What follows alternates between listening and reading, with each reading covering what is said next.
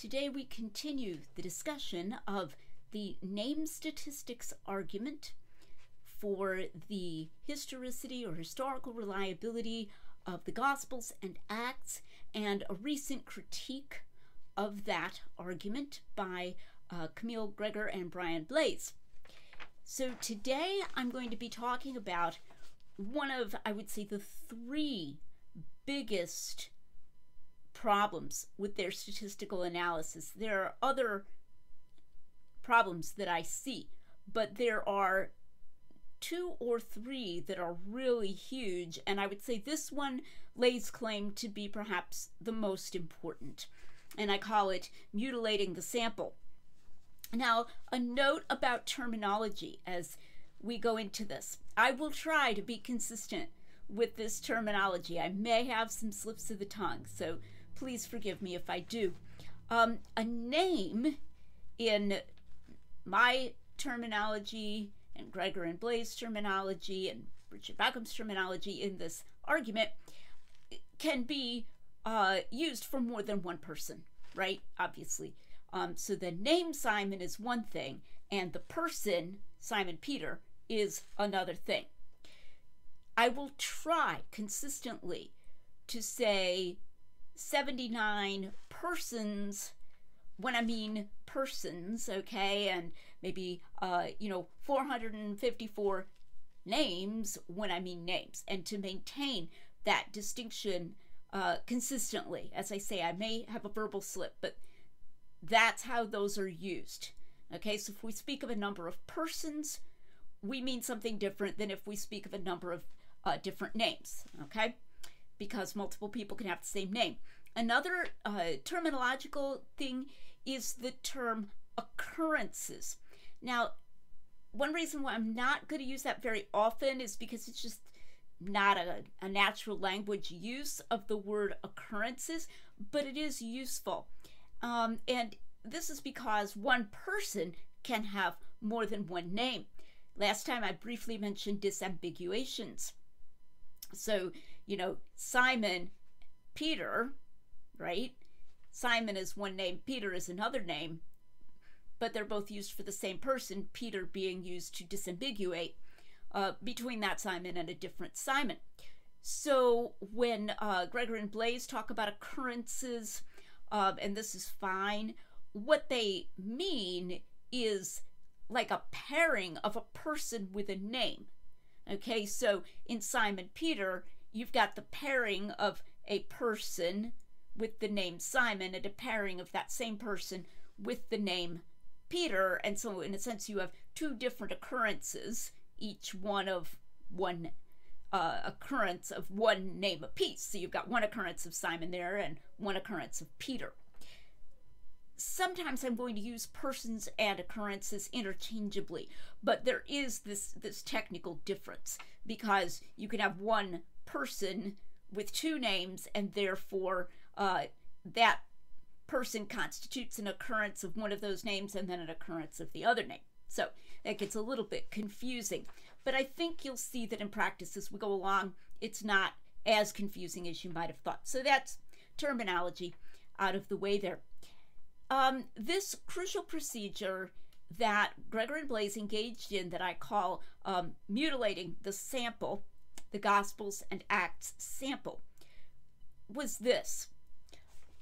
For any person, if his existence is attested in the Gospels or Acts and is also attested in the writings of Josephus, the unargued Pauline epistles, or Papias, and there might be a fourth one, but I think those are the three places, they take that person and that person name occurrence out of the Gospels and Acts data set. Because what we're doing is, as I discussed last time, we're comparing the Gospels and Acts name data with the name data in Tal Ilon for Palestinian males, because that's where, she's got a big bulk of names to give us a really interesting statistical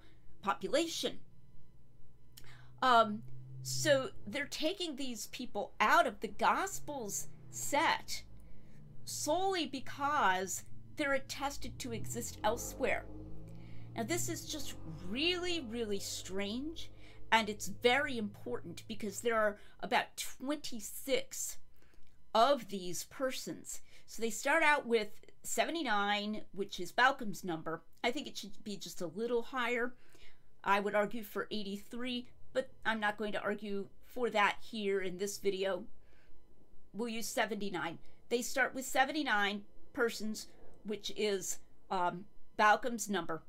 And then they reduce that by 26 because there are 26 persons who are attested in these other places. So, for example, Ananias the high priest or Annas the high priest, these two are attested in Josephus. James, the brother of Jesus, is attested as existing in the Pauline epistles. Jesus himself attested as existing in the Pauline epistles. And even Thomas, they take out, several disciples they take out because Papias mentions them. So just because they're attested elsewhere, and what they say is, well, we're not contesting the existence of these persons, so we're gonna take them out of the Gospels and Acts data. Now that is really strange, and that's their only argument. I was just reviewing this a few minutes before I started recording this video. Like, can that really be their only argument? But that is the only argument that they give, is that these are, quote, not in contention of being invented. Let me read a quote here. Here they're talking about the analysis of the Gospels and Acts name statistics. They say it is largely uninformative because Gospels Acts already include a large number of persons independently attested to exist, and therefore not in contention of being invented in the process of anonymous community transmission in the first place, which leaves the sample size of contested persons and their names very small. Okay, so yeah, 79 minus 26 is 53. 53 is quite small. They even call this a crucial consideration. The phrase anonymous community transmission is Bauckham's phrase to describe form criticism, which he's arguing against. And so they're saying that, hey, if we just grant that these people exist, then we're not even going to leave them in the Gospels and Acts sample. This is extremely hard to understand. Like, why? And the only thing I can think of, but it still doesn't really amount to an argument, is that they seem to be thinking that if they grant that these persons existed, then nothing about their use in the Gospels and Acts can possibly be relevant to the argument. Because ultimately we're curious about whether the authors of Gospels and Acts were inventing things, and so they're not arguing that the Gospels and Acts invented these persons because they grant that they exist, so they just have no place in the argument. We're just going to take them out. Naturally, this makes a big difference, and actually I decided, because this video is already going to have some length to it, I'm going to talk somewhat more in the next presentation, which I believe will be released on Christmas Eve, about what difference this makes that you could just see right away just by reading their argument, even without doing an elaborate statistical reanalysis. And they obviously think it's going to make a difference. That's why they call it a crucial consideration. They acknowledge its importance. So they don't seem to realize several things about why these names should be left in the Gospels and Acts sample. For one thing, the stories about them are in many, many cases unique to the Gospels, or Acts, even if the persons are attested elsewhere. So, for example, the story of the involvement of Annas the high priest in Jesus' trial. Okay, that's not found anywhere other than in the Gospels specifically.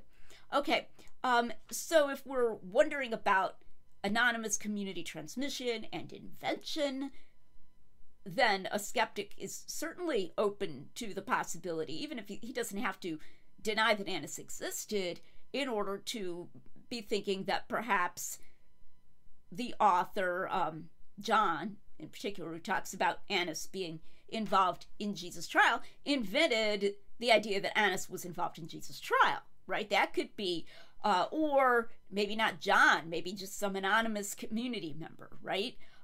So those stories could certainly be the product of anonymous community transmission. So there's still something at stake here. There's still something on the table at issue between people who think the Gospels and Acts are highly reliable and those who don't.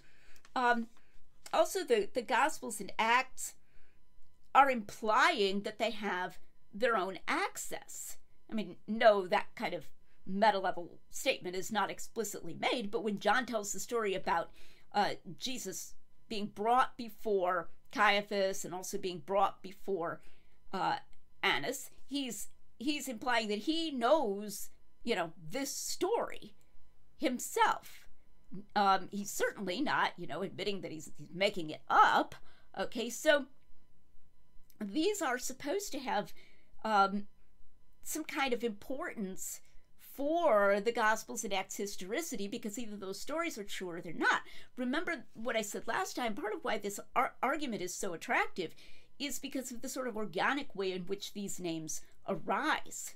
Okay, Ananias' name, the priest Ananias, arises because he presides over the trial of Paul. So it's not just somebody sort of listing a name and then going, oh, and by the way, he existed, and I'm not going to say anything more about him. His existence just arises in this very natural way in the telling of the story. So it's embedded in the story, even though we have lists of the disciples of Jesus. Still, when it talks about, the 12, right? The 12 were with him and so forth, and that goes back to that list, who are the 12, and many of them, of course, have more specific stories about them, a speaking part, as we might say, Philip or someone like that. So they're not just listing the fact that somebody existed in some bare fashion, and therefore we're still disagreeing about something, okay? Another thing that they don't seem to realize, that shows that they definitely should have left this in there, this is very important statistically. Those of us who are making the name statistics argument are arguing from what you might call the shape, okay, of the distribution in the Gospels and Acts. The shape of the names. We've got this many Simons and this many Josephs and so forth, and then it kind of dribbles down, to only one or two of each of these and so forth.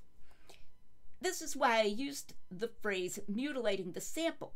If you grab nearly a third, okay, almost exactly a third, 26 of 79, and you rip them out of your sample is very likely to have a different shape, okay?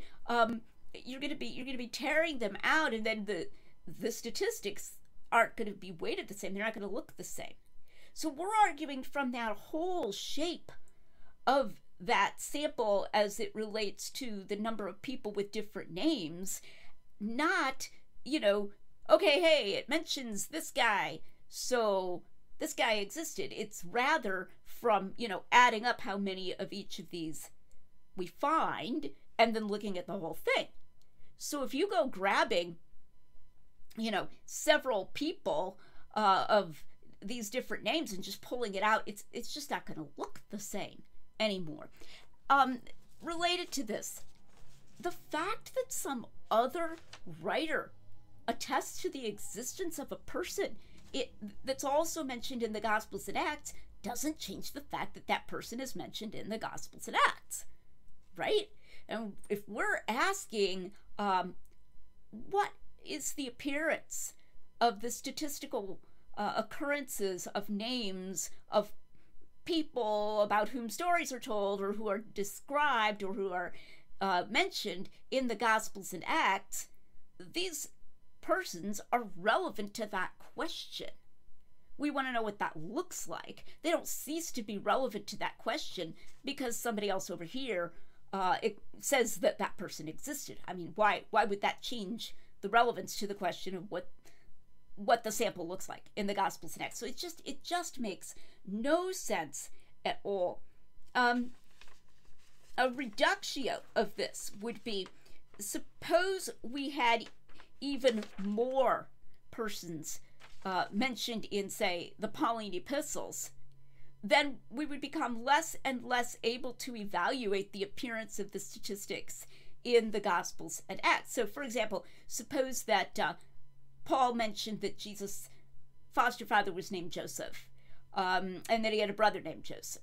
Like he mentions that he had a brother named James. Oh, that's two Josephs fewer. Gotta take them out now because they're independently attested in the uncontested Pauline epistles. Why? Like, why would we take those out? They even have a rather strange bit of rhetoric at a certain point. They say, they're talking about Papias, and they say, we grant to Bauckham that the disciples whom Papias names correspond to the disciples in the Gospels. But actually, they're going to use that against Bauckham because they're going to use that as an argument for taking them out of the Gospels and Acts sample. And then as they say, it's largely uninformative, because they already include a large number of persons independently attested, a crucial consideration and so forth. So don't try to tell us you're granting something helpful. Usually when we say I'm granting this to my opponent, it's supposed to be something that's helpful to your opponent.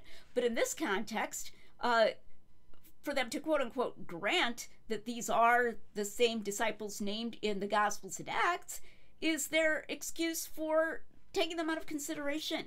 So please don't tell me about what you're granting to Bauckham about the disciples named in Papias. It's very strange. They're counting against the Gospels, something that overall you would think would count for the Gospels, right? That they're named elsewhere. And moreover, it seems that it should count for them both in terms of external confirmation.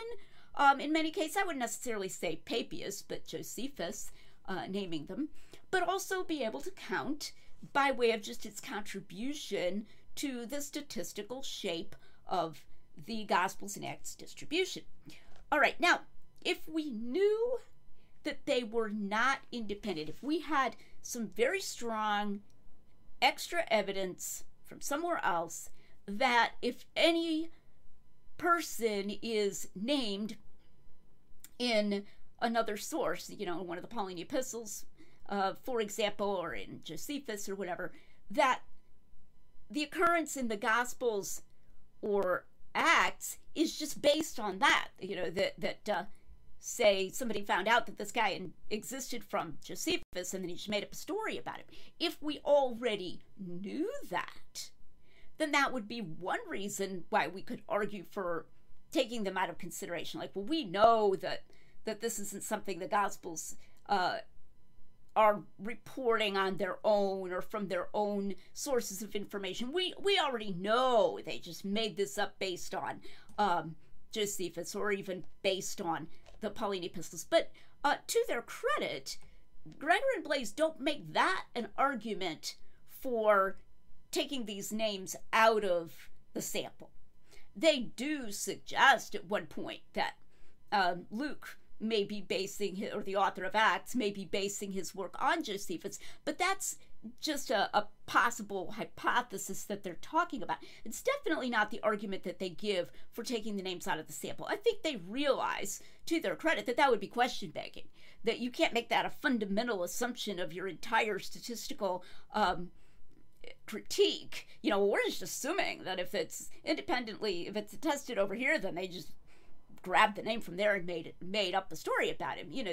They can't just assume that to start with. So I don't think that's why. And also, I don't think I would be surprised if they would argue that Papias writings occurred before the writing of Mark, okay? But there are disciples, named in Papias that they're taking out of the Gospels Acts sample, even though those disciples are named in Mark, which, they consider to be the earliest gospel. So I don't think they're at all implying that, Mark based those disciples' names on Papias.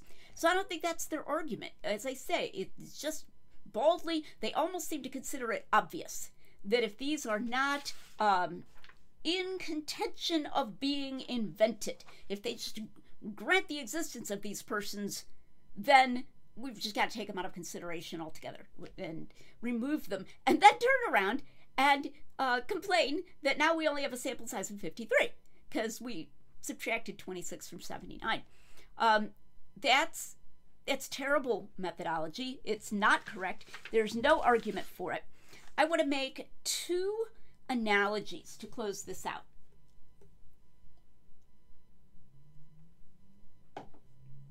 One of these analogies was suggested by my husband, Tim McGrew, and then I made up one of my own. So I hope this will help. This one is from Tim. Suppose there's a basketball player and you are trying to evaluate how good he is at free throws. And a certain number of his free throws have been captured on video and are included in a highlights reel of his career thus far. Now, 100% of those are successes, right? The reason they're included in a highlights reel is because, whoa, he made it. He got that free throw. He made that free throw successfully.